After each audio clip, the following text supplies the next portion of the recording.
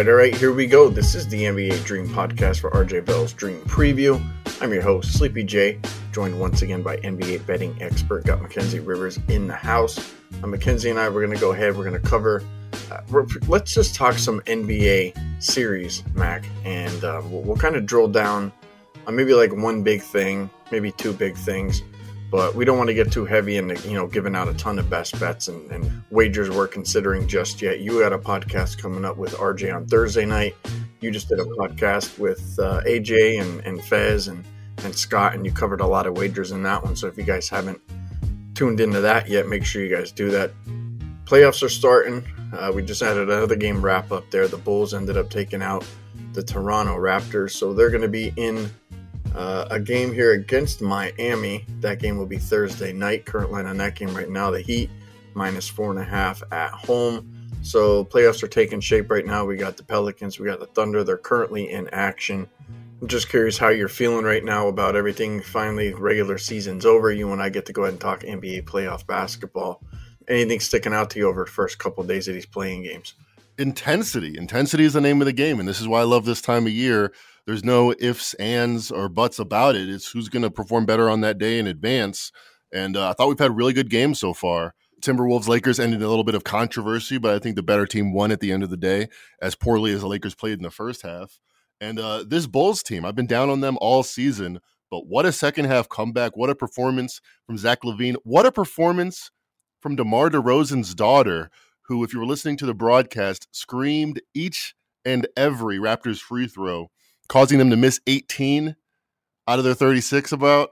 And I've never seen anything like it. Probably the number one fan intervention I've ever seen in an NBA game. They couldn't time the scream. It was kind of a staccato screech at different points, and it was instrumental. That and LaVine's hot shooting, instrumental in the Bulls' comeback. It's just a fun time of year. That's my main takeaway. I love basketball. I love professional basketball, but the machinations and the in and out of the NBA regular season can drag on. So this is it. We got 2 months, champion crowned in June. Let's go. This is my favorite time of year. Yeah, I couldn't be more excited for this time of year. But you know one thing, Mac, and I kind of had to take a breather the other day. So I'm sitting there and I'm going through all the season stuff, and I'm looking through the regular season, and I'm like, what the hell am I doing? Like, I felt like I was kind of wasting my time because this is a completely different season. I don't want to say these teams are completely different, but their mindset right now is motivation, go, win. But it's hard for me to go ahead and trust a lot of the season stats and to go ahead and really put those in the context of like what we might see on the floor in the playoffs. Now, how many times have we seen players sit out, guys that had, jammed fingers or hangnails, and it's like, oh, he's out for 3 games.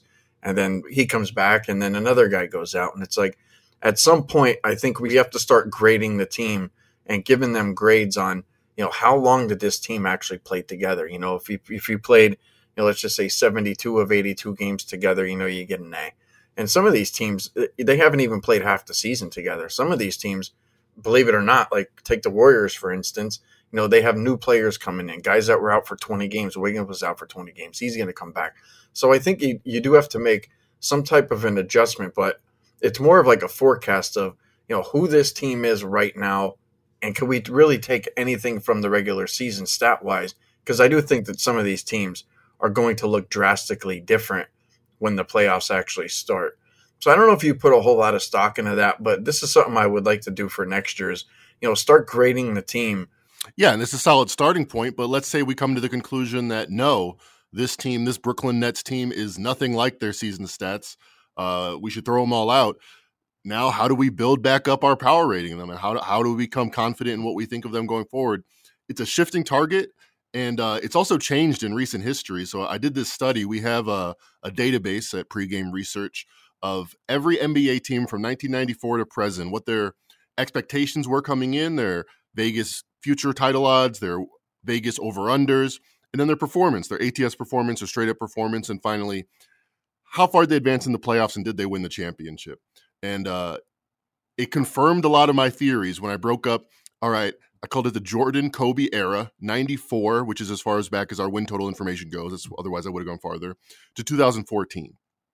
Kobe's last year under the sun.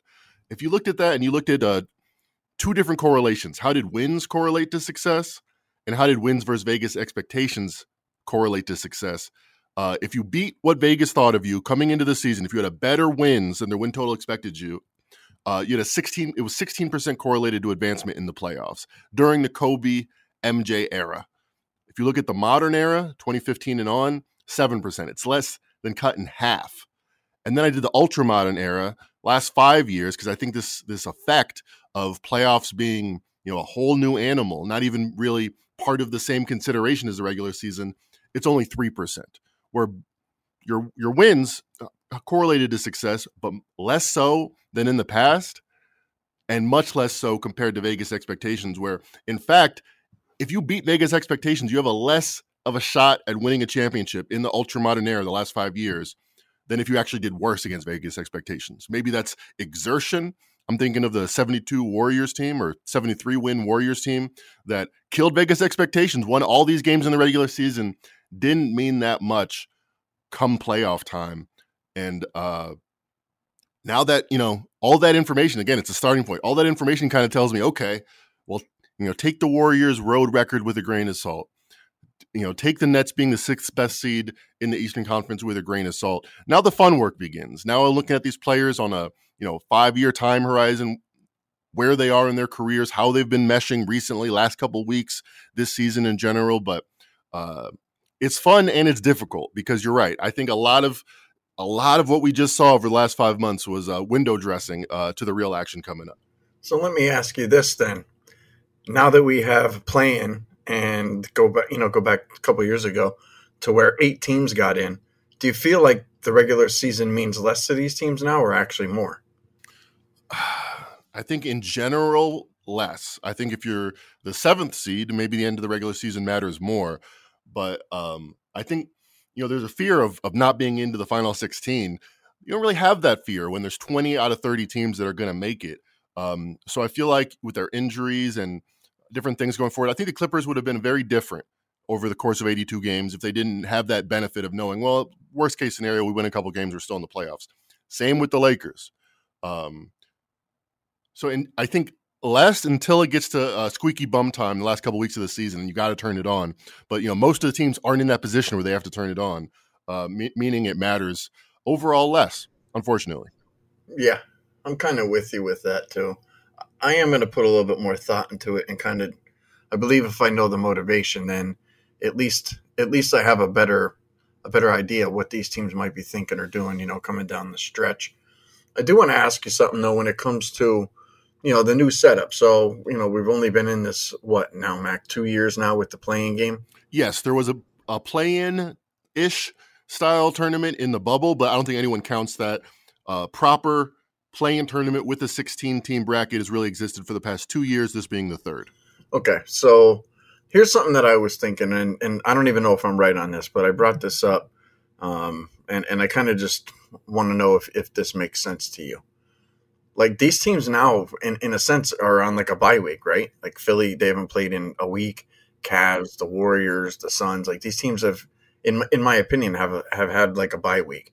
And I think it's probably done some good, for certain teams out there, especially like a team like the Warriors who, they just reintroduced Gary Payton to the team. Wiggins was out for 21 games. He's going to come back. So certainly a team like that, would have some benefit. Guys that were going, all season long, like a guy like Joel Embiid, MVP of the league, that guy at times, can go ahead and get banged up and need a little bit of a break.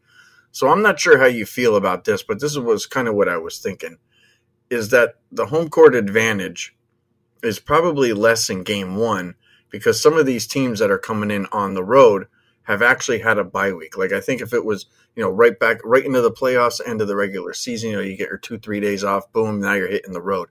But somebody like the Warriors, let's just take them as an example, older team, maybe they need to go in and get some key pieces kind of lined up. Like I was talking about Wiggins, Payton, whatever the case might be. Now they're lucky they don't have to go very far. They're only going to Sacramento. But do you feel like the home court advantage for a lot of these teams, if not all of them, especially if they're hosting a team that had a week off, kind of takes away a little bit of that home court advantage?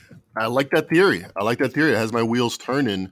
So if we look over the last 5 seasons at just game ones for the home team, you've done well, 48 and 40 ATS.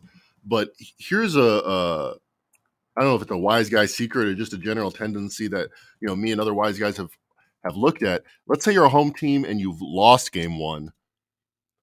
Those teams are 18 and 8 over the last 5 seasons. So favorites have done well in general in the playoffs as totals have gone up, points have mattered less. Teams generally tend to cover, those short lines. So favorites in the playoffs have done really well, 50% over the last 5 years. But if you just look at game 2, home teams, you're cashing 64% of the time, and home teams off a loss, 18 and 8, 70% ATS.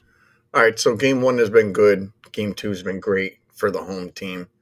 I don't want to go out and just say I'm just going to blanket bet, all the road teams, but I think that it's something that we should at least consider. That these teams that are coming in off of a bye, going down the road, might actually have a little bit of value. So, if you're kind of a little squeamish and you're kind of looking at the dog, maybe that's something that might actually help you out, making your decision with that. Well, let's stick on that point real quick, because you talk about the bye week that most teams get. The few teams that don't get the bye week, like the Lakers, are in a very particular situation that hasn't been kind to them in this new playoff format. So there's been 4 teams to advance through the play-in. Those teams in round 1, 10 and 32 straight up, 14 and 28 ATS.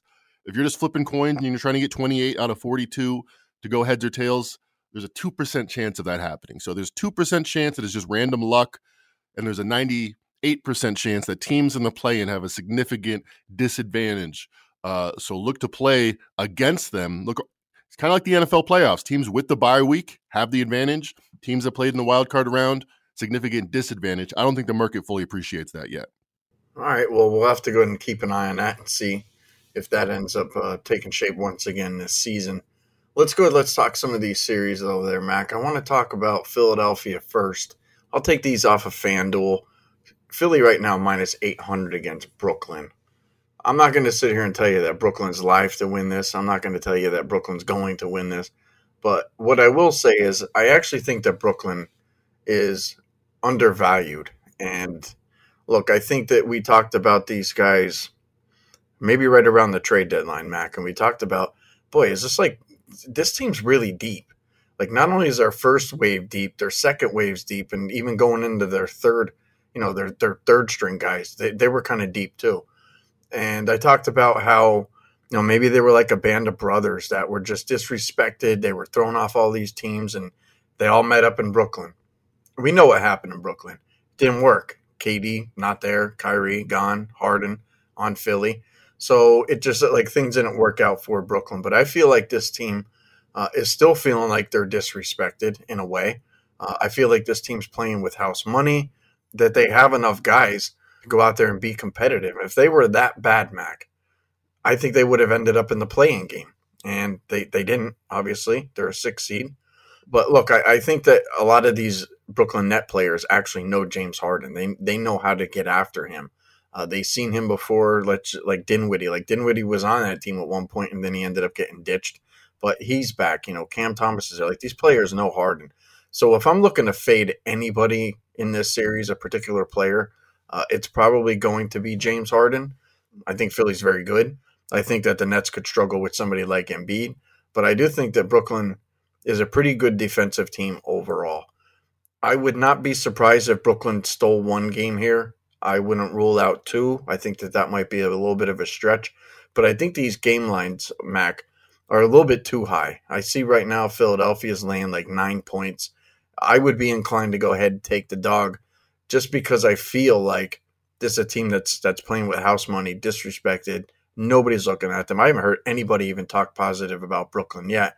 And I'm not trying to be like, Mr. Positive, let's go and take a look at the dirty dog here. But I think that they're being undervalued just because this team's been thrown in the trash. This team was thrown in the trash when they had the best players in the league on them. This team was in the trash then. But now it's just like this team's just completely disregarded. They don't stand a chance, and I think that that's a mistake. And look, if you want to bet Philly, go ahead and bet Philly. Bet them for the series if you want to. but I would be careful on a game by game basis.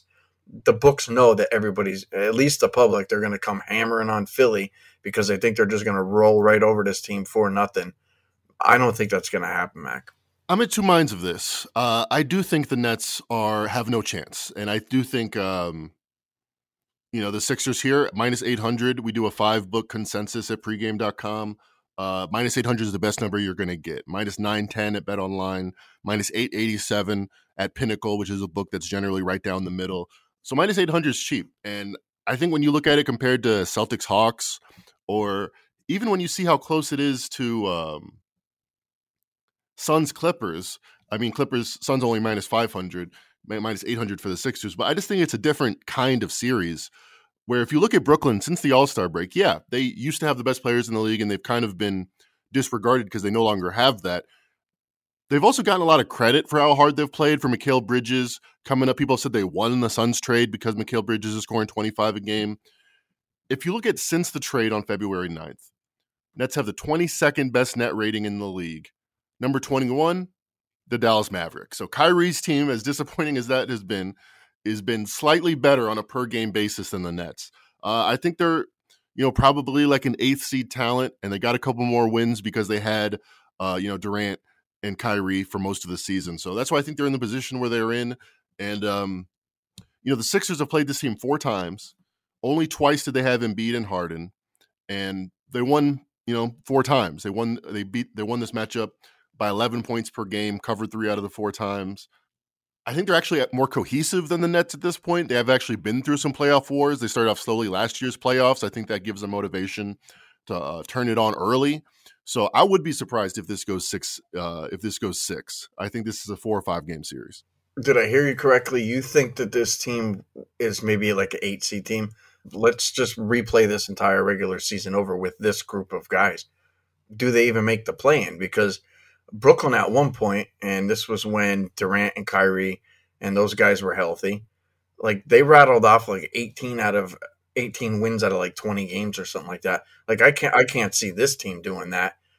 But then when I look back at the end of the year, when Kyrie was gone and Durant was gone, like it looked like they beat like a lot of bad teams, and that's a concern for me as well.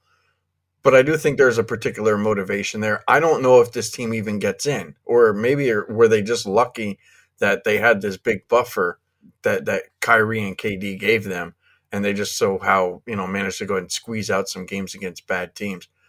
Look, this team could get steamrolled, and maybe that's what's going to happen. So obviously that's why we're talking through this. But I don't know if this is an actual playoff team or even a play-in team for that matter. No, I think you're right. I think probably 10th in the East, right there with the Bulls or the Raptors, would be their destiny if you replayed this season with the current roster. They don't have a lot of talent. They don't have a lot of scoring options out of Mikal Bridges. They actually have a lot of like B kind of Spencer Dinwiddie, Dorian Finney-Smith, but that doesn't win you a lot of games against in a pretty deep Eastern Conference. So maybe because the Sixers started off slow, maybe because of kind of the good feeling that the Nets have that might not be warranted if you look at their underlying statistics. People are like, oh yeah, they turned it around. Maybe they didn't really turn it around as much as they played to their talent when their talent got depleted and they actually had a little easier of a schedule, got some wins, made it into the 6th seed. So the more I talk this through, I think the Sixers have a statement to make here, and 9 does seem like a lot in opening day game 1, especially if as we talk about home teams generally do better, especially in the first round, by the way. I looked it up. Almost 50-50. Home teams do great in the playoffs, great in game 1s, but round 1, game 1, not so hot the last few years, probably because of this extra rest that you're talking about. So maybe I keep my powder cool for game 1, but I'll be looking to attack the Sixers here. I think they got a good edge. I think they got motivation for margin here. The only thing that worries me about Philly going into game 1 is, what are they looking at, Mac? Like, this isn't a team that's thinking anything else but Eastern Conference finals, or champions. Like, that's it. Like, that's got to be where their mindset's at, or bust. And I think that they come into this game, and this is just my opinion, that they come in and they completely overlook Brooklyn, that they're looking further on down the horizon, that if they're reading the newspaper clippings, that they're just looking at this team like, yeah, we're going to blow right through this team. So I think Philly is more vulnerable in game one than any other game in this entire series, no matter how long it goes. I would be a buyer of Brooklyn in game one. I would actually take the 9 points. I don't want to say they're going to upset them, but I think the 9 is too much. If my thinking's correct here, thinking that the Nets are undervalued, then there should be no reason why I don't bet them. So I'm going to go ahead and I'm going to do that. And I think this team's underrated, from a defensive standpoint. You got guys out there that were defensive player of the year candidates. You got, Mikal Bridges is out there, Claxton's out there. Royce O'Neal's still very good. The Nets could end up getting hot, and we've seen that before where Dinwiddie and Bridges, guys like Joe Harris are out there. I mean, this team, I think, could be a thorn in Philly's side and just maybe pushes them each and every game. Maybe we don't see a bunch of blowouts here. So I'll take the 9 points. I'm going to go ahead and take a leap of faith here with Brooklyn in game one. So that I'll give that out. I don't mind it. Again, if I was looking at this series, I would wait for Brooklyn or for Philly to maybe lose a game and get them on the bounce back spot. Looking at their season series, I think the most telling game is February 11th. This was 2 days after the trade. Mikal Bridges is there. Dinwiddie's there. And the Sixers were 2-point favorites at Brooklyn. So we do the home court switch, 6-point advantage towards Philly. That makes Philly an 8-point favorite. They end up winning that game by 3, but that doesn't matter. It's just one result. But the market said right after this trade, the Sixers are 8 points better than the Nets. So how much have the Nets proved and improved since that date? Probably enough where it shouldn't be 9. It probably shouldn't have gone the other direction. So that makes sense there. It does seem a little inflated from that point of view. All right, well, I dig that. Let's stay in the East there, Mac. Let's talk about the Cavs. Current series price right now on FanDuel, Cavs minus 205 against the New York Knicks. This was a team that when we did a podcast, I don't know, maybe it was a month or two ago, we said, what's one team that has some pretty decent long odds that we would take and consider as being an NBA champion? And when we talked about the Cavs, I don't remember what their odds were at that time, Mac. I think they were somewhere around maybe like 35 or 45 to 1. One thing about this Cavs team, they've been 20-9 since February the 1st. If you match them up statistically against all the other teams in the league, like this team is kind of off the charts. I don't want to sit here and pound my chest, but, I had UConn going to the title game. Nice. And I'm a big stats guy when it comes to college basketball. And I think that certain stats for certain teams are true. And I don't want to sit here and say that the NBA stats aren't true, but I think a lot of the NBA stats are they're just trash. And a lot of it is because these players don't play like the college kids do. Those college kids are on the court every single night. If they're healthy enough to go out there and play, that they're playing.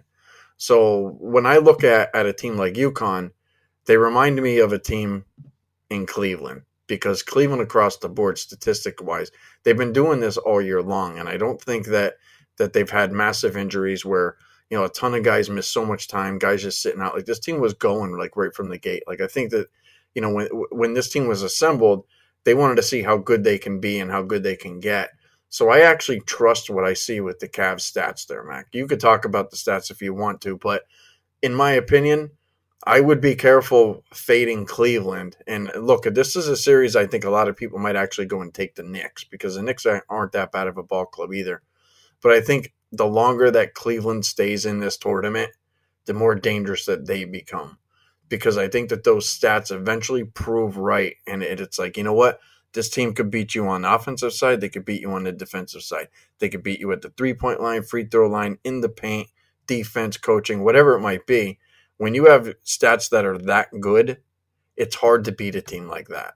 It's hard to find holes in their game. I don't want to say they're bulletproof, but that's kind of what UConn looked like when they were playing all the teams that they played. Now, I get it. They played a lot of, let's just say, not the greatest teams out there in college basketball, but they were blowing teams out because they had all their bases covered. And that's the way I feel about the Cavs. I feel like they have pretty much all their bases covered.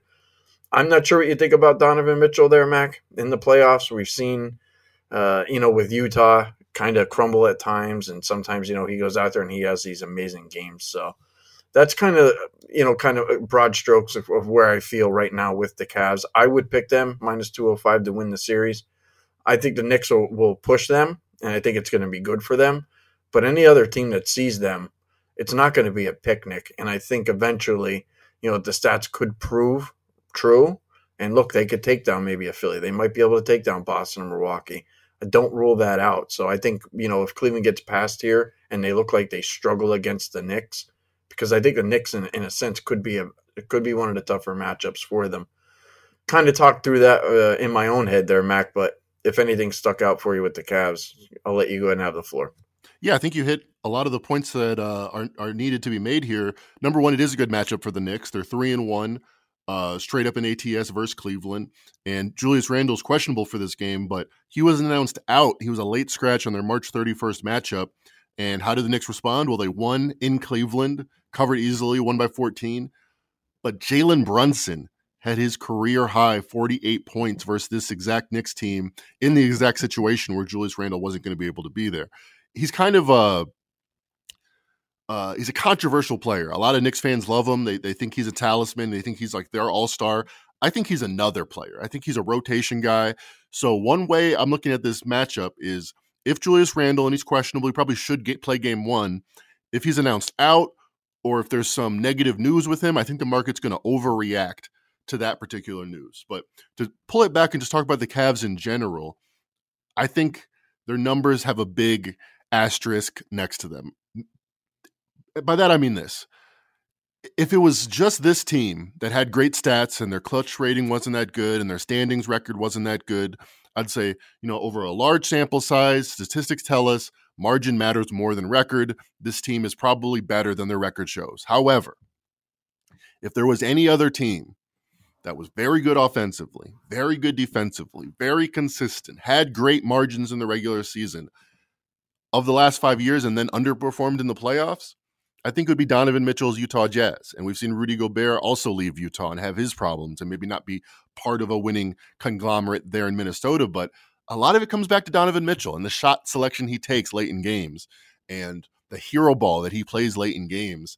And it hasn't worked in the playoffs. And you look at his season stats or his playoff career stats, they're not bad. They're not great, but they're not bad. 28 points per game, that's good. 43% shooting, not so good. That's why I could see the Cavs maybe beating the Knicks and maybe going on to upsetting the Sixers. I can't see them consistently beating a Jason Tatum, a Giannis. I can't see them winning series after series where Donovan Mitchell is going to have to be that guy. Because let's look at it a little more granularly. Donovan Mitchell's playoff career, he had one series, 7-game loss to the Nuggets that stands out as an all-time special series for any guard. Put him on the map. 23-year-old kid doing things like Luka Doncic against the Clippers. Just stop everything you're doing. What is this kid doing type numbers? 36 points per game, 53% shooting. That's one series, though. It's one series that was played, I believe, at Disney World. If I'm not incorrect, if I'm not misinformed. Simpsons reference. Yeah, not very representative of the rest of his playoff career. We're home and road fans and traveling. And all of that comes into the environment, comes into play. So if we just take that out, that one series where, yeah, he was special. Him and Jamal Murray and Mitchell, the old law duo, were going at it in the bubble. If you just take that out, though, the 7 games, his shooting goes down to 40% in his career, 26 points per game. That's kind of the kind of guy that shoots you out of a series. So against the Knicks, they don't really have a guy that's going to go mano-a-mano and challenge Donovan Mitchell, but the tendencies down the stretch I'll be looking for, because they have a very balanced team, and they haven't shown it late in games. When that happens, again, to a Donovan Mitchell-led team, fingers going to start pointing in his direction. All right, so let's do a crazy little hypothetical here, Mac. I think you'll enjoy this one. This Cleveland Cavaliers team with Donovan Mitchell versus the Utah Jazz Donovan Mitchell team. Which team would you favor and why? The Jazz had better stats. They had better underlying stats. They had the number 1 record in the West last time they made the playoffs. They had great margin. But I think it was a little bit too Mitchell dependent, where it wasn't bad luck that things kind of grind to a halt in the playoffs. And I think J.B. Bickerstaff and the way the Cavs run their operation, Darius Garland being that second guard, I feel like they're more balanced. And whether that translates to the guard and if he's able to play within that system, we'll see. But I think they're at least set up to be more balanced. So I would actually take this Cavs team over that Jazz team. What say you? I'm with you 100%. I think that there were a lot of issues with that Utah team. It's funny, like we just saw what happened this week with Rudy Gobert, right? Yeah. He ends up getting in a fight, getting suspended.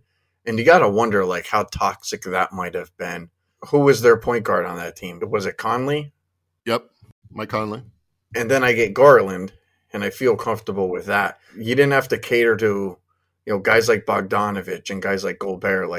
I don't know. This team just feels a lot more younger, a lot more athletic, a lot more together. And look, I get it. The Jazz won. They had a very good record, and I think a lot of that was due to that was a very good roster. But this is a very good roster too.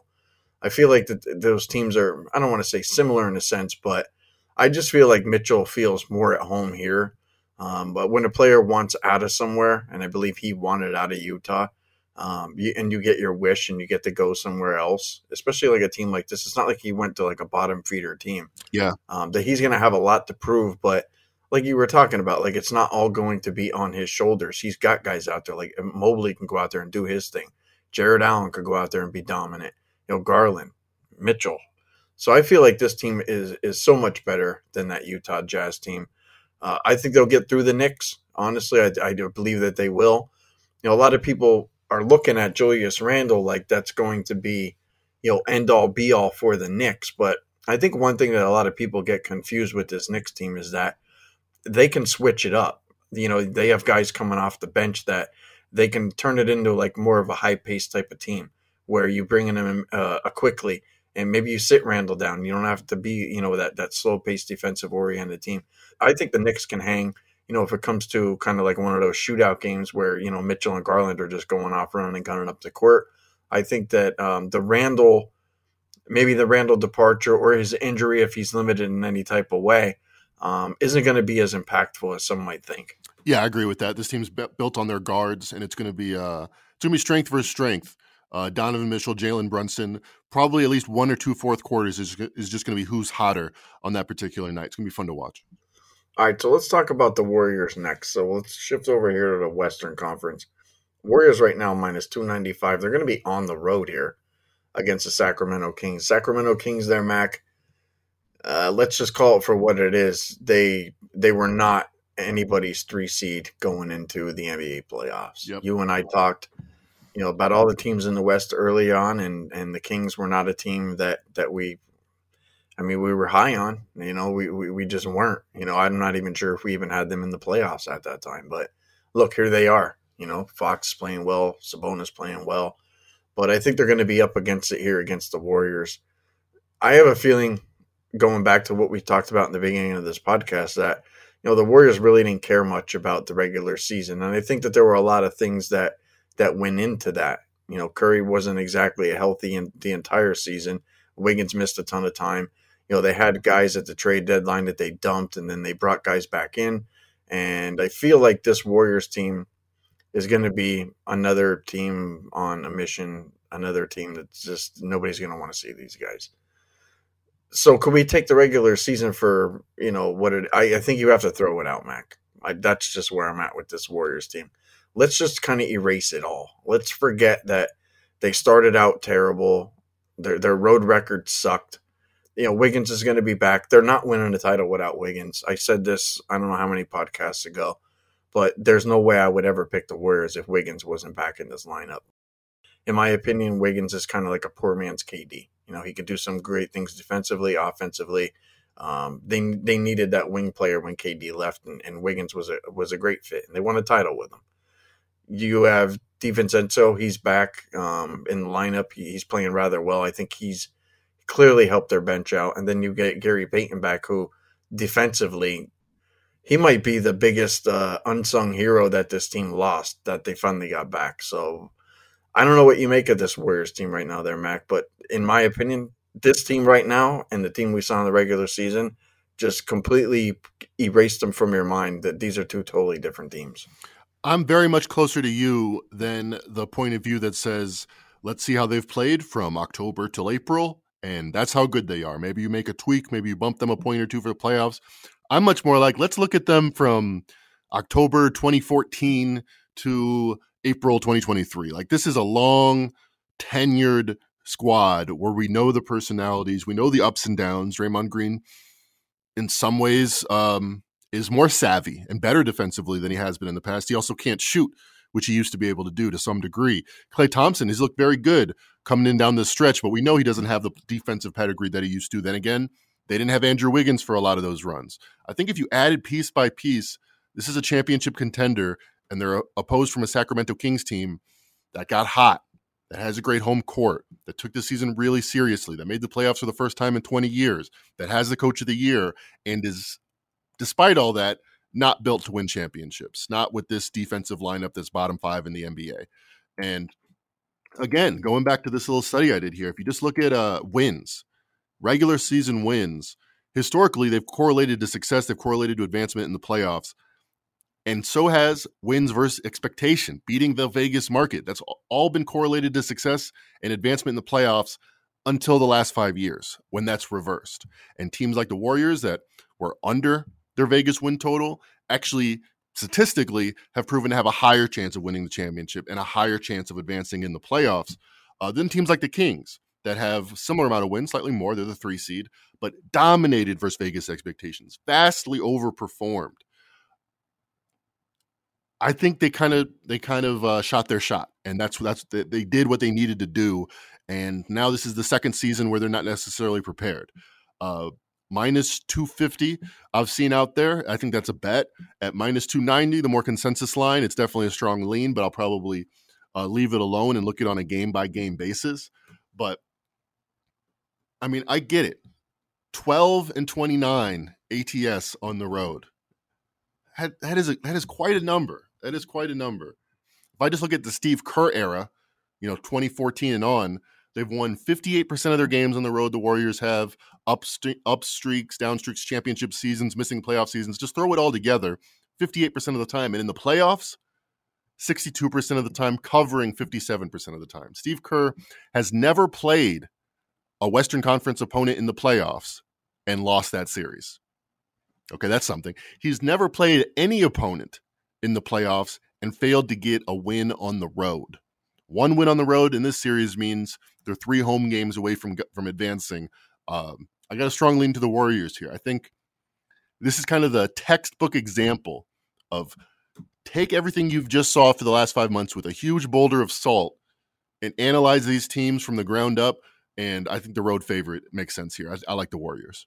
I would probably like them in game 1 more than any other game outside of maybe like a game 7. But game 1, it makes more sense to me. And you're looking at Warriors -1 or Kings -1. I've seen it waver back and forth, which is interesting because you look at their season matchup. The Kings were never smaller than a 4-point underdog. This was back in November. They haven't played in a while. The game in April didn't really count. Everybody rested. But the last time these teams were full strength and played each other, the Kings were a 4-point home underdog. Now, fast forward 5 months later, Kings upgraded, Warriors downgraded, and we're looking at a pick'em. It's a huge movement. A lot of people would say it's warranted. I'm a little skeptical. Makes sense. So is that what you're looking at, Warriors pick'em? Warriors pick'em, I think, is fine. -1, perfectly fine with that. I think that, like we were talking about with like the bye weeks, that the bye week probably does more for this Warriors team than maybe all these other teams. And a lot of that, like I said, has to do with getting Wiggins back and getting Peyton back, for, some time to go ahead and just work with all these guys. But I think it's more like, how much time do you really have to reflect on your season outside of maybe like All-Star week? And I feel like, the Warriors could go ahead and take a look at who they are now, what they have right now, what their goals are right now, and look at going on the road and be like, what were we doing all year long? You talked about Klay Thompson, and I think that he's probably playing his best basketball over probably like the last 3-year period. Now, I get like defensively he hasn't looked great, but I felt like he hit like this weird stride at that point, like when Wiggins went out and Curry was hurt. He could end up being like the X factor throughout the entire playoffs for this Warriors team, because Wiggins helps him defensively, Peyton helps him defensively, and I think if Klay can go ahead and keep up his offensive play that he's been, and he doesn't have to do so much defensively or get exposed, defensively, that this team could be dangerous on the defensive side of the ball as well. But I think Klay's going to have a monster series. I think they're going to go back to the Splash Brothers, just because he's just been so hot. Let's stick on that point on Klay Thompson, because it got me thinking. If De'Aaron Fox is Steph Curry, which is fanciful, but let's just say he's elevated that point. Domantas Sabonis is Draymond Green. He's better offensively, worse defensively. All right. So optimistically, those guys cancel out. Now I'm looking at Kevin Huerter and Harrison Barnes versus Klay Thompson and Andrew Wiggins. That doesn't seem like a fair fight. I think that really is the heart of why this is why the Warriors are a minus 300 road favorite. I think it's warranted here. If you just look at the playoff experience, Kevin Huerter versus Klay Thompson, who you want? It's not really a question. I want the guy that's been there and done that before. And I think that maybe one of my main reasons here, Mac, for looking at the Warriors in game one is that the Kings are really excited to be here. Do they belong here? Yes, they do. But I worry that this team and the crowd and everybody just comes in here and they're sky high. And look, maybe if it was against, I don't know. I mean, I could pick a lot of other teams maybe out west or any team in the league, for instance. But I think a Warriors team that understands that this team's going to come firing right out of the gates, that they need to weather the storm a little bit and how to do that. The one thing about the Warriors, they could shoot themselves right back into a basketball game. It don't matter. They could be down 12, and before you know it, they're up 8. And I feel like the Kings might come in here with this huge burst of energy, and I would actually maybe consider taking a look at them maybe in like the first quarter. But then I think that they deflate like a flat tire if the Warriors are within striking distance or they go on one of those patent, buzzsaw type of runs. And then I think that's where the game changes, because I feel like the Kings are going to be like, damn, the champs are here. And then the crowd deflates, the team deflates. They're just on this big, huge emotional high. Like, hey, we're here, dude. It's a playoff game. Like, this is amazing. And they maybe get a little starstruck. So those kind of where my thoughts are at there, Mac, as well. One of the other reasons why I kind of like the Warriors a lot here in game one. The line's interesting to me because it's almost the same line that the Warriors were favored by 1 point in Memphis at that series. And that actually was my on pregame.com series of the year. It got there, Warriors minus 200. But in retrospect, the Grizzlies were a much more formidable opposition than the Kings were. Now, you could say the Warriors are not the team they were last year. I think they're pretty close. Roster-wise, they're pretty close. Peyton back, Wiggins back, assuming that all comes to fruition. So just make that comparison. Who do you want to play? The Grizzlies of last year, the Kings of this year? To me, it's not close. I think the Warriors are amped to win this series in 6, maybe even 5 games. All right. I'm kind of with you there, too. I don't see how the Kings get more than 2 from the Warriors, but we'll see. So, Mac, I do have a best bet coming up here in the next series, but it wouldn't be fair if I didn't talk about what you did last year in the playoffs. It's hard to explain how good you were last year. You were up 50 units in the playoffs. Some guys go their entire career, Mac, and they can't put 50 units together across an NBA season. And that's no bullshit. That's the truth. And the fact that you did that in the playoffs last year was like simply amazing. And look, and this is one of those things, like, you guys sit down and you listen to us on these podcasts. You listen to me and you listen to Mac, and we put our thoughts together. But, this is on him. At the end of the day, it's up to him to go ahead and put out his plays and release them. And, I mean, it was nothing short of amazing. If you guys are looking to go ahead and buy picks and you're looking for somebody that's going to give you the best information possible at the best time possible, my personal recommendation would be to go and buy Mackenzie. Now, you could buy any other pro there at pregame, but my personal recommendation is buy Mackenzie if you're going to be betting the NBA playoffs. It'll probably pay for itself after 3 games, to be honest with you. And if you guys want to save 20%, you can do that. Simply enter code RIVERS20 and go get Mackenzie, honestly. I mean, you're going to learn a lot in NBA professional handicapping that not only can you guys use this year, but you'll be able to use that for as long as you guys are probably betting the NBA. And if you keep in contact with Mac as the changes come in, you guys will, be updated. But there's going to be so much good information there that you guys don't want to miss out on. And obviously, up 50 units, like I said, some dudes don't do that in their entire career over the course of an NBA season. Mac, I've been doing this for 12 years now with pregame. I've never had a 50-unit NBA season. So what you did last year was remarkable. So, kudos to you, my man.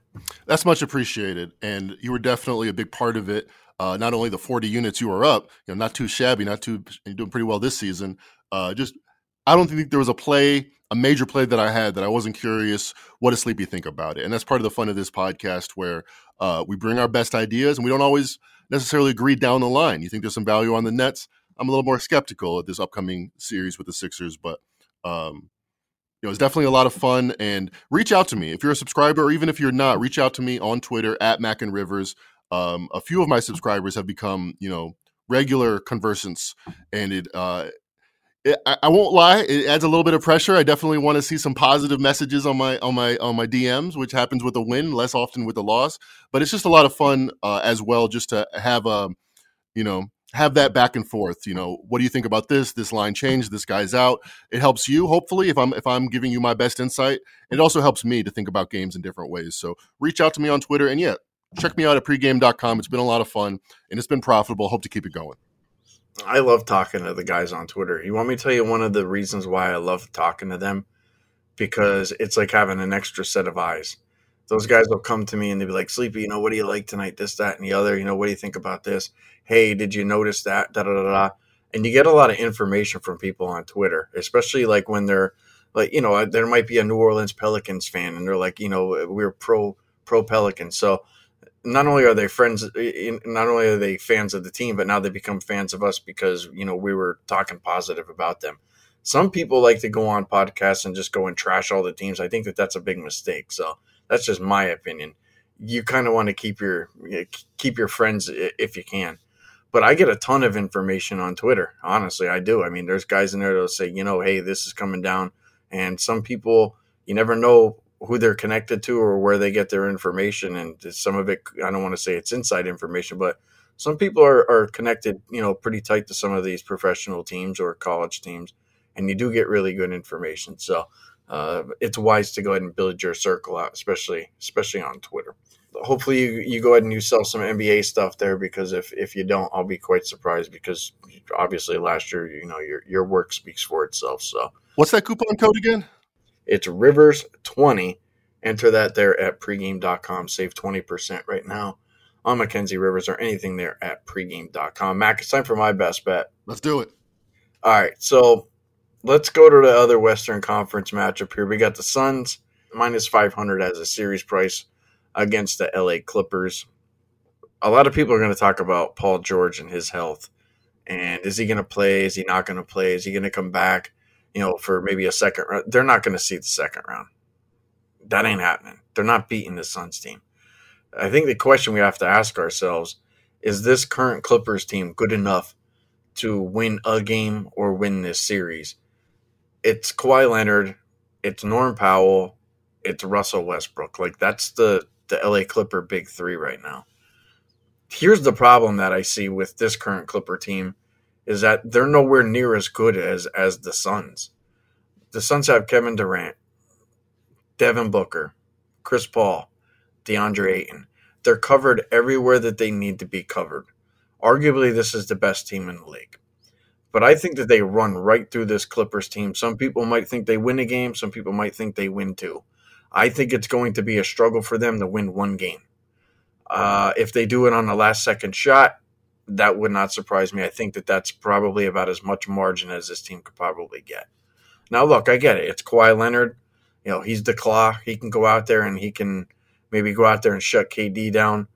But you're not going to shut down Devin Booker. In my opinion, I think he has a monster series here against the Clippers. Russell Westbrook, in my opinion, hey, look, he's done great things here with the Clippers. Got away from LeBron and those guys with the Lakers. Maybe that was a big help. But at some point or another, Russell Westbrook's going to try to do too much. And the one thing I think that you need to be against this Suns team, and I think it comes down to the Suns and whoever the next most efficient team is, you better be efficient against this Suns team. And that's not Norm Powell. Norm Powell could go out there and have a monster game, but he'll shoot you out of a game. And Russell Westbrook, he's just not that efficient. Could he help on the glass? Could he help assist in the basketball? Sure, yeah, he could do those things. But, Mac, I think that this comes down to kind of an efficiency thing. Devin Booker's too accurate. KD's a sniper. The dude's too accurate. Ayton on the inside is just too accurate. He doesn't take a whole hell of a lot of bad shots. And Chris Paul, he's going to set the guys up exactly where they need to be. And whatever shots Chris Paul takes, those are like his bread and butter shots, like where the dude, he generally doesn't miss those, and he's not going to take them unless he needs to. So I think that it's going to take a team to have like this insane efficiency in order to take them down for one game and a complete series. And I don't see the Clippers doing that in any game. So I'm going to go ahead and give my best bet here. I'll say series -1.5. You could play that right now for the Suns at -195. You can get that on FanDuel. I think they win this 4-1 or 4-0. I do not see the Clippers getting any more than one game, and I think it's going to be a struggle for them to get one. So my best bet is going to be the Phoenix Suns. I think the best team in the league right now. I think they absolutely buzzsaw this Clippers team. And I think even with Paul George, that there's a chance that they can get one game, but I honestly don't see anybody getting two off of this Suns team. That's just not this strong. So that's where I'm at there, Mac. I don't know if you agree, disagree. I know a lot of people think the Clippers are going to get two. I don't think they get one. I wouldn't be shocked if they get blown right out of here. It wouldn't shock me either. And the more I dive into this series, I'll be honest, my first blush was you can't make Kawhi Leonard a 4-1 underdog. You can't do it. The last time he was in the playoffs versus the Mavericks, he literally was Superman, scoring 40 a game on amazing efficiency, being the best defensive player on the court. But this is a very different team without Paul George. And you talk about efficiency. As good as Kawhi's been in the playoffs, Russell Westbrook, since the KD days, since post the KD days, has been maybe one of the worst postseason players in comparing to his regular season performance. And it makes sense with all that intensity, with all that I'm going to do everything. When it slows down in the playoffs and people get a second and third look at you and they can start making adjustments, that bull in a China shop mentality ends up being, you knock yourself out of games more than you pull yourself into games a lot of times. So here are the numbers. Since 2016-17, 38% shooting from the floor in the playoffs, 5 turnovers per game. You talk about, he helps on the glass, 10 rebounds per game. That's great for a guard. 8.5 assists per game. That's great for a guard. 25 points per game. You don't win any games, regardless of what your positive stats are, if you're turning over the ball 5 times per game and if your best shooter's shooting 38% from the floor. So here's how I would play it. I don't mind your bet. If you're thinking it's a 6-game series or sooner, I do agree with you. Devin Booker's going to go off. Kawhi and KD is going to largely X each other out, and I think Devin Booker's the X factor that's going to be the difference in the series. I think he scores 30 points per game. I would look at his points prop over. However, if you, like me, are a big Kawhi Leonard fan, and if you think Ty Lue's Clippers, like me, have been underrated at different points in their tenure and have a chance to make some noise, just play Kawhi over. Just play Kawhi points, rebounds, and assists over. I don't see a scenario where the Clippers do well and Kawhi Leonard doesn't do everything like he did in the last playoff series he was healthy for. Short of that, I mean, I could easily see scooping both where Suns win and cover, but Kawhi does well. I can't see the other way around, where Kawhi has a quiet game and the Clippers make this a 7-game series, or a quiet series and the Clippers make it a 7-game series. So, that's how I would look at it. I don't mind your bet at I do think the Suns roll here, and the more I dive into it, Russell Westbrook versus Devin Booker. That's very efficient and getting better versus inefficient and arguably getting worse at this point in his career. That's really how this series is going to go, in my opinion. So, Mac, let me ask you 2 questions here. I want to go back to the beginning of the year, the Suns title odds, because I remember we were talking about that team, and I don't want to say maybe we were down on them, but when we were looking at their title odds, we were like, how are the Suns favored to? They weren't favored to win the title, but there were some odds out there that were just insane. It just didn't make a whole lot of sense. And I kind of feel like maybe the odds in the beginning of the year are almost identical to what they are now with the title odds. Can you go back to that and find maybe the beginning of the year for the Suns and then tell me what they were, and then obviously right now, what are they to win the title, 5-1 or something like that? I don't feel like it was that far off. So sure, last year after the playoffs, the Suns had been the number 1 Western team. They didn't have the best odds in the West, but they weren't far off. They were 12-1. Only team with better odds in the West were the Warriors at 6-1. Grizzlies were 15-1, Lakers were 16-1.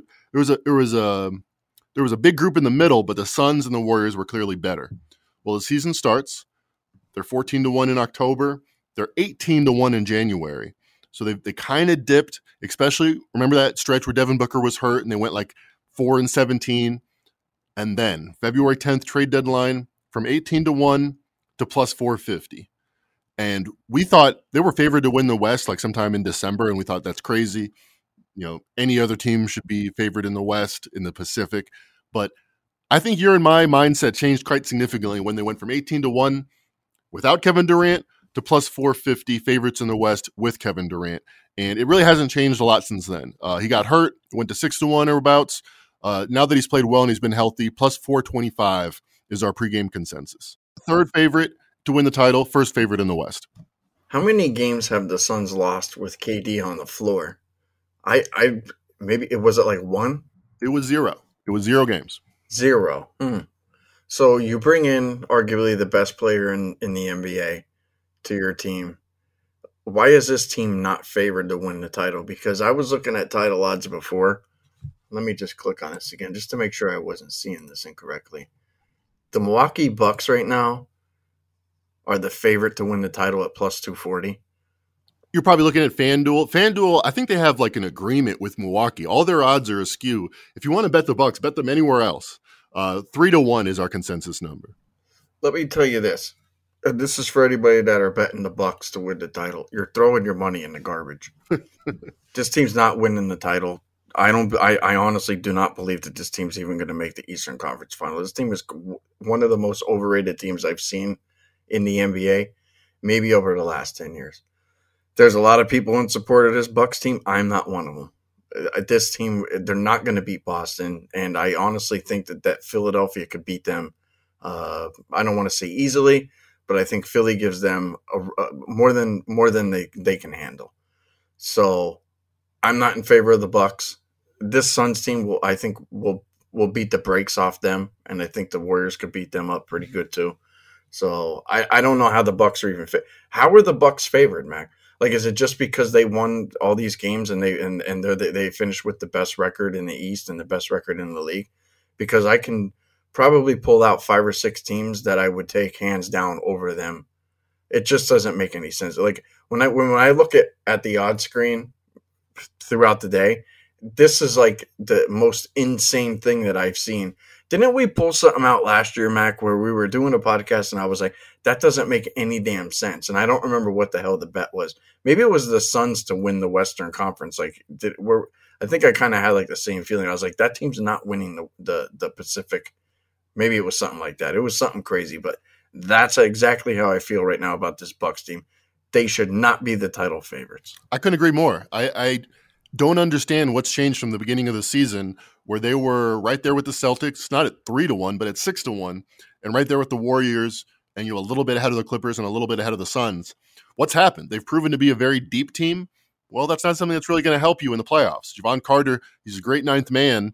Probably don't play 9 men in the playoffs. And everywhere else, Giannis has had a little bit of a down season, still excellent MVP-like type numbers. Drew Holiday probably had one of his better years. Chris Middleton had by far his worst year as part of this quote-unquote big 3 in Milwaukee. I don't see it either. I don't see this team as head and shoulders above the Sixers or the Celtics, and they have a lot better odds. And I really don't see this team. I mean, think about this. The 2021 finals, Phoenix was the home team. Milwaukee had a hurt Giannis, but, they were considered about even teams. Giannis comes back, maybe they were considered a little bit better than the Suns. Fast forward, Chris Middleton's not the same player. Giannis is probably about the same player. Chris Paul, he's a little worse than he used to be. Devin Booker's probably a little better than he used to be. Same thing with DeAndre Ayton, just with their natural age curve. Oh, yeah, and you added Kevin Durant to the team. That's a factor. That's a factor that makes you from about an even team to a significantly better team. Now, I get it. No one's ever traded for their best player and won a championship. Rasheed Wallace was a very good player. He wasn't at Kevin Durant's stature when the Detroit Pistons got him in 2004. Moses Malone, back in the 80s when he joined the Sixers, he joined them at the beginning of the year. They had that whole season to get acclimated. That said, if there's one player that can do it, that can get in where he fits in right away, I think it's the Slim Reaper. And he just finished a season where he put up 29 points per game, 7 rebounds, 5 assists on 56, 40, and 90 shooting. Never been done before. It's never been done before by a player scoring 8 points per game. By a player scoring 29 points per game to put up that kind of efficiency, literally unheard of. And I think he's going to walk away as the Finals MVP this season, most likely. All right, so it sounds like we kind of know who is going to be maybe your Finals pick there, which we'll do here at the end of the podcast. You think the Warriors can beat him? That's the. I feel like knowing you might have the Warriors ahead of them. All right, well, I'm going to save that. Let's do it now. Let's do it. No, right. I'm going to save that take, and I'll give you a crazy take. But you want me to show you how to gain some fans here, Mac? I actually think if the Lakers face the Bucks, let's just say hypothetically in the Finals, that the Lakers could beat that team. Like the fact that the Lakers are 21-1 and the Bucks are plus 240, I don't think the Bucks are that much better than the Lakers. So that's where I'm at with that. So anyway, talking about the Lakers, they got to go and they got to play the Grizzlies there, Mac. Grizzlies right now, series price, let's call it 135 right now on FanDuel. Let's go back to what we were talking about with the Warriors, but this team is drastically different too. They made a bunch of trades at the trade deadline, dumped a lot of dead weight, brought guys in. Could we even look at the regular season there, Mac, with this Lakers team, or do we have to look maybe, let's just say like the last 10 games? Because LeBron was in there. They were 6-2 with him. They were 8-2 over like the last 10. Like I feel like if we take any sample of the regular season for the Lakers, like we have to just take like maybe like the last 10, 12 games. And that's really it. And who they like, I mean, you could take AD, the last 20, 30 games. He's been nothing but short of amazing. But this Lakers team's not the same Laker team that we saw all year long. That a lot of people didn't think we're going to make the playoffs. I was one of them. But this team's clearly not the same team that we saw throughout the regular season. So I don't know what you make of the Lakers right now. I think they're live to win this. I think this is going to be maybe arguably the best series that we see in the first round. I'm on the fence big time with this series because I know Memphis is good, but I think the Lakers might be a whole hell of a lot better than a lot of people think. So I want to hear your thoughts, and this is something that I certainly want to have my ears open for. Yeah, so the Lakers, last 30 days, 5th best net rating in the league. Last 14 days, talk about that small sample size you're talking about, 2nd best net rating in the league. Now, a lot of the better teams weren't necessarily all in the last 30 days, the last 2 weeks. Lakers have been, and they've played their best basketball. Anthony Davis, you mentioned, player of the month in the Western Conference in March and April. That was one of the quieter player of the months for a former, MVP level player. Not a lot of people talk about Anthony Davis, but he's playing his best basketball at least since the bubble. And I'm in two minds of this. Again, nuance. I think the Lakers are not as good as they've played. I think they've had a very easy schedule. And I think if you look at the 2 most representative games against the Clippers, run off the gym. The game was never very close. I know it ended up being like a 7-point game. A lot of shenanigans down the stretch. It wasn't a close game. Clippers seemed to be 90% to win the entire time. And then let's look at the play-in game. They beat the Timberwolves. They won in overtime. Good defensive performance. Timberwolves were without 2 of their top 7 players. Their 2 best defensive players. LeBron's Lakers still only scored 95 points in regulation. AD's Lakers still only scored 95 points against a team without their big men defenders. That should have been a problem. It wasn't. And if you look at the second half, 17 free throws for the Lakers, 3 for the Timberwolves, all in that last second shot by Mike Conley to force overtime. That seems skewed. That seems like something that people are noticing. People talk about the free throw disparity throughout the season. It's not like the Lakers have an excessive amount of points in the paint compared to other teams. They just have a lot of free throws. I feel like that's going to normalize itself a little bit in the playoffs. All that said, I don't think the Lakers are a contender. I don't think they're a top 5 team. I take these most recent numbers with a grain of salt, and I think the free throw disparity will somewhat come back to reality as we get closer and closer, as we get deeper and deeper into the playoffs. I still think they're live in this series. I still think they're very live in this series because the Grizzlies, everything they want to do is right in the middle. And I feel like the Lakers with Reeves, Vanderbilt, Anthony Davis, even LeBron, big body. I feel like they're going to make it very difficult for the Grizzlies to score. And if you look at the season series, Lakers really never played them when they were healthy, and they still ended up taking 2 out of 3. Now that the Lakers are healthy, I think they're just as good, and I'm not sure if the home court advantage will make the difference, but I think they're very live underdogs. Interesting, the market's going the other way. Grizzlies have gone from -120 to -140 in some spots. I kind of the more I look at it, I think the Lakers are live here. Memphis would probably have trouble if they couldn't shoot from the outside. Like I feel like they're actually a pretty half decent outside shooting team. You got guys like Bane. I think he could probably have a pretty big series. Obviously, John Morant's going to be running around. It's going to be tough, I think, for guys like LeBron to go ahead and try to keep up with him. D'Angelo Russell might struggle. Outside of like AD and LeBron, I just don't think that the Lakers have enough probably to get through this series. I don't want to bet against LeBron and AD. I think maybe a good bet here, Mac, and I think it was like a month or two ago, we went ahead and we gave out like Jaren Jackson points, rebounds, assists under because we felt like he was going to gobble up all the fouls. This series tells me that there's a very good chance that Jackson doesn't see the floor a whole hell of a lot because he's going to be in foul trouble in each and every game. Like if you have LeBron and AD and those guys, we know they're going to attack the glass, attack the paint. I could see Jaren Jackson Jr. ended up sitting out and like 6 minutes into the first quarter, playing very little in the second, and then picking up like his fourth foul in the third, fifth and third. Like I could see a whole hell of a lot of scrambling when it comes to the Grizzlies, when it comes to what they're going to have to do with Jaren Jackson and obviously Steven Adams. I mean, we know the situation there.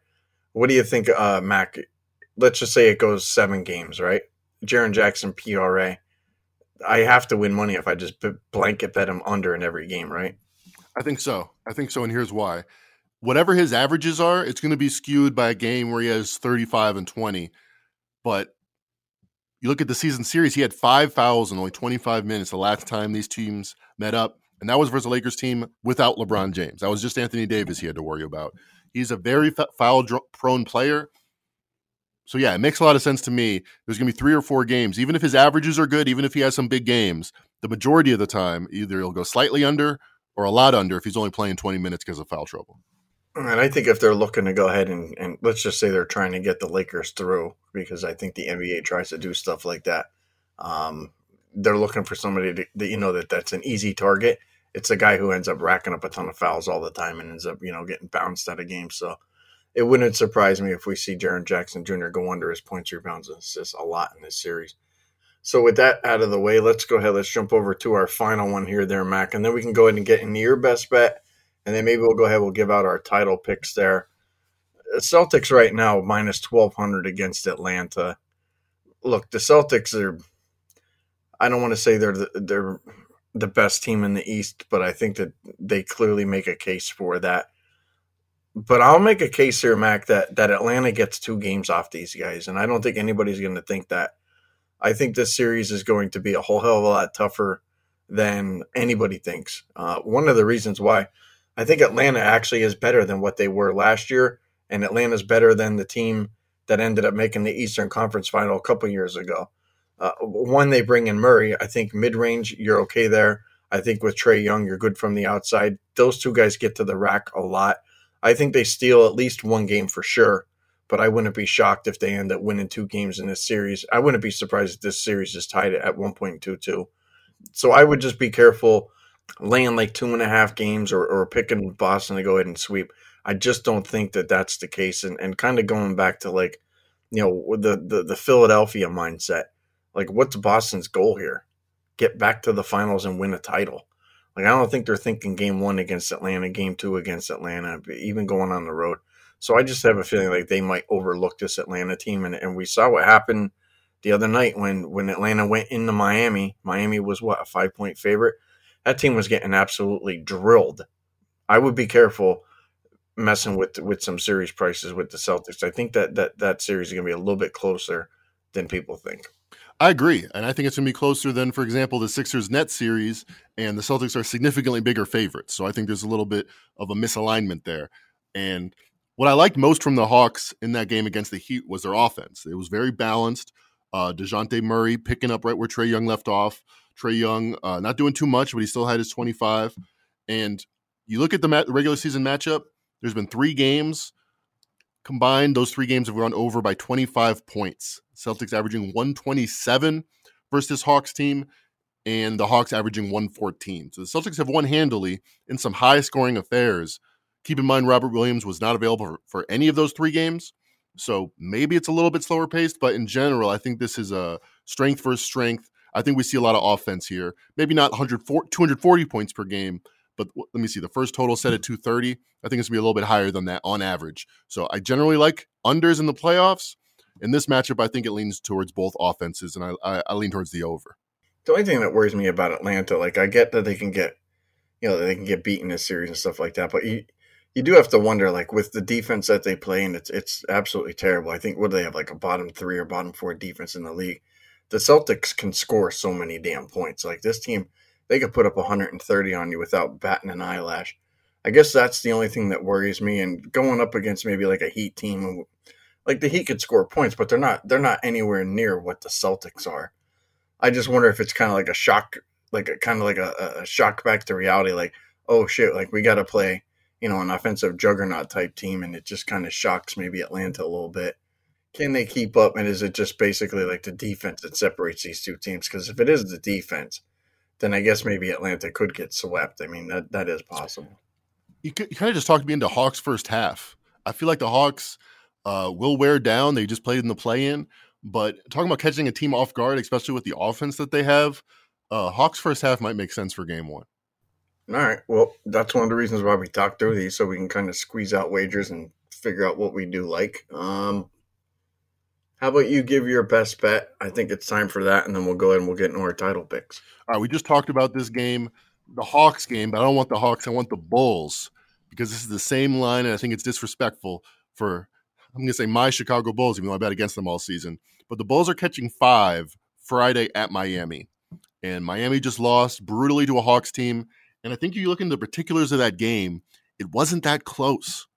The Heat, fourth quarter comeback and all, Tyler Hero going off and all, Kyle Lowry going 11 for 16, 33 points.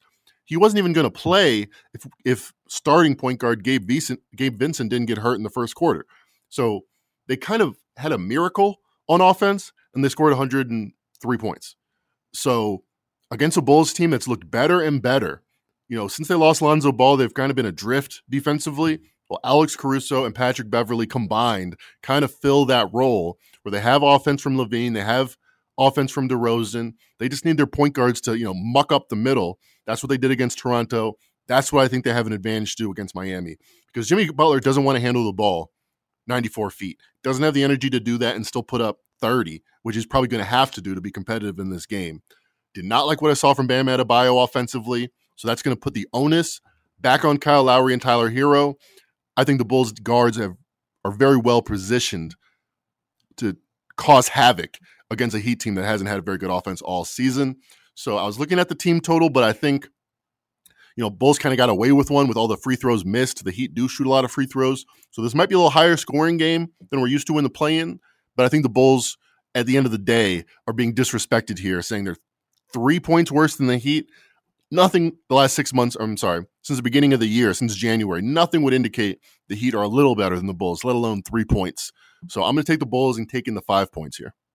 One of the things I don't like is when a guy who typically doesn't go out there and put up 30 points in a game tries to go back out there and tries to do the same damn thing again. I think that's going to hurt the Heat here. And look, I get it. Like, Kyle Lowry, he's had big games in his career.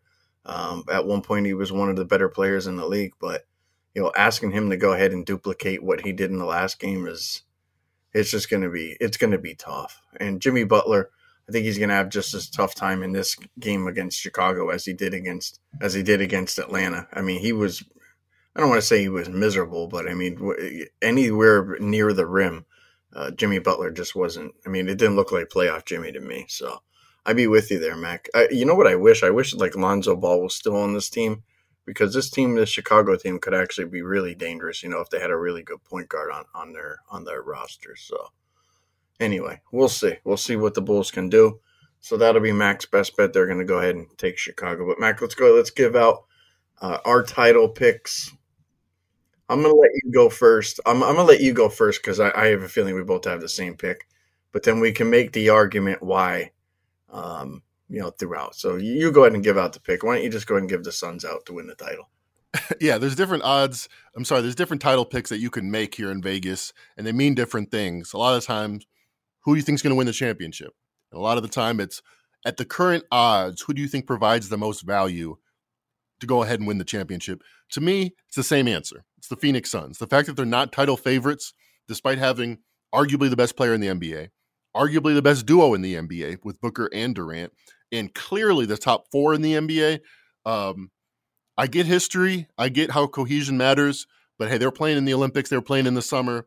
These guys know each other very well, and I think they're ready to win a championship. So talent wins at the end of the day.